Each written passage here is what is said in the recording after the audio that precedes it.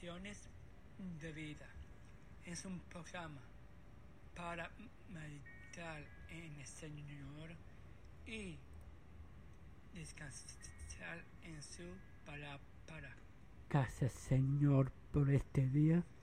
Gracias, Jesús, por el día tan bello, lindo de hoy. Gracias, Señor Dios, porque en este día celebramos el amor.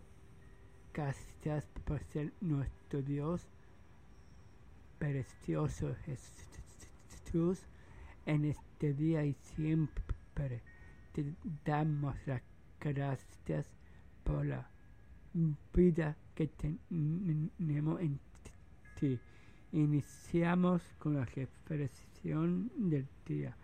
En esto consiste el amor, no en que nosotros hayamos amado a Dios, sino en que Él nos amó y envió a su Hijo para que fuera ofrecido como sacrificio por el perdón de nuestros pecados.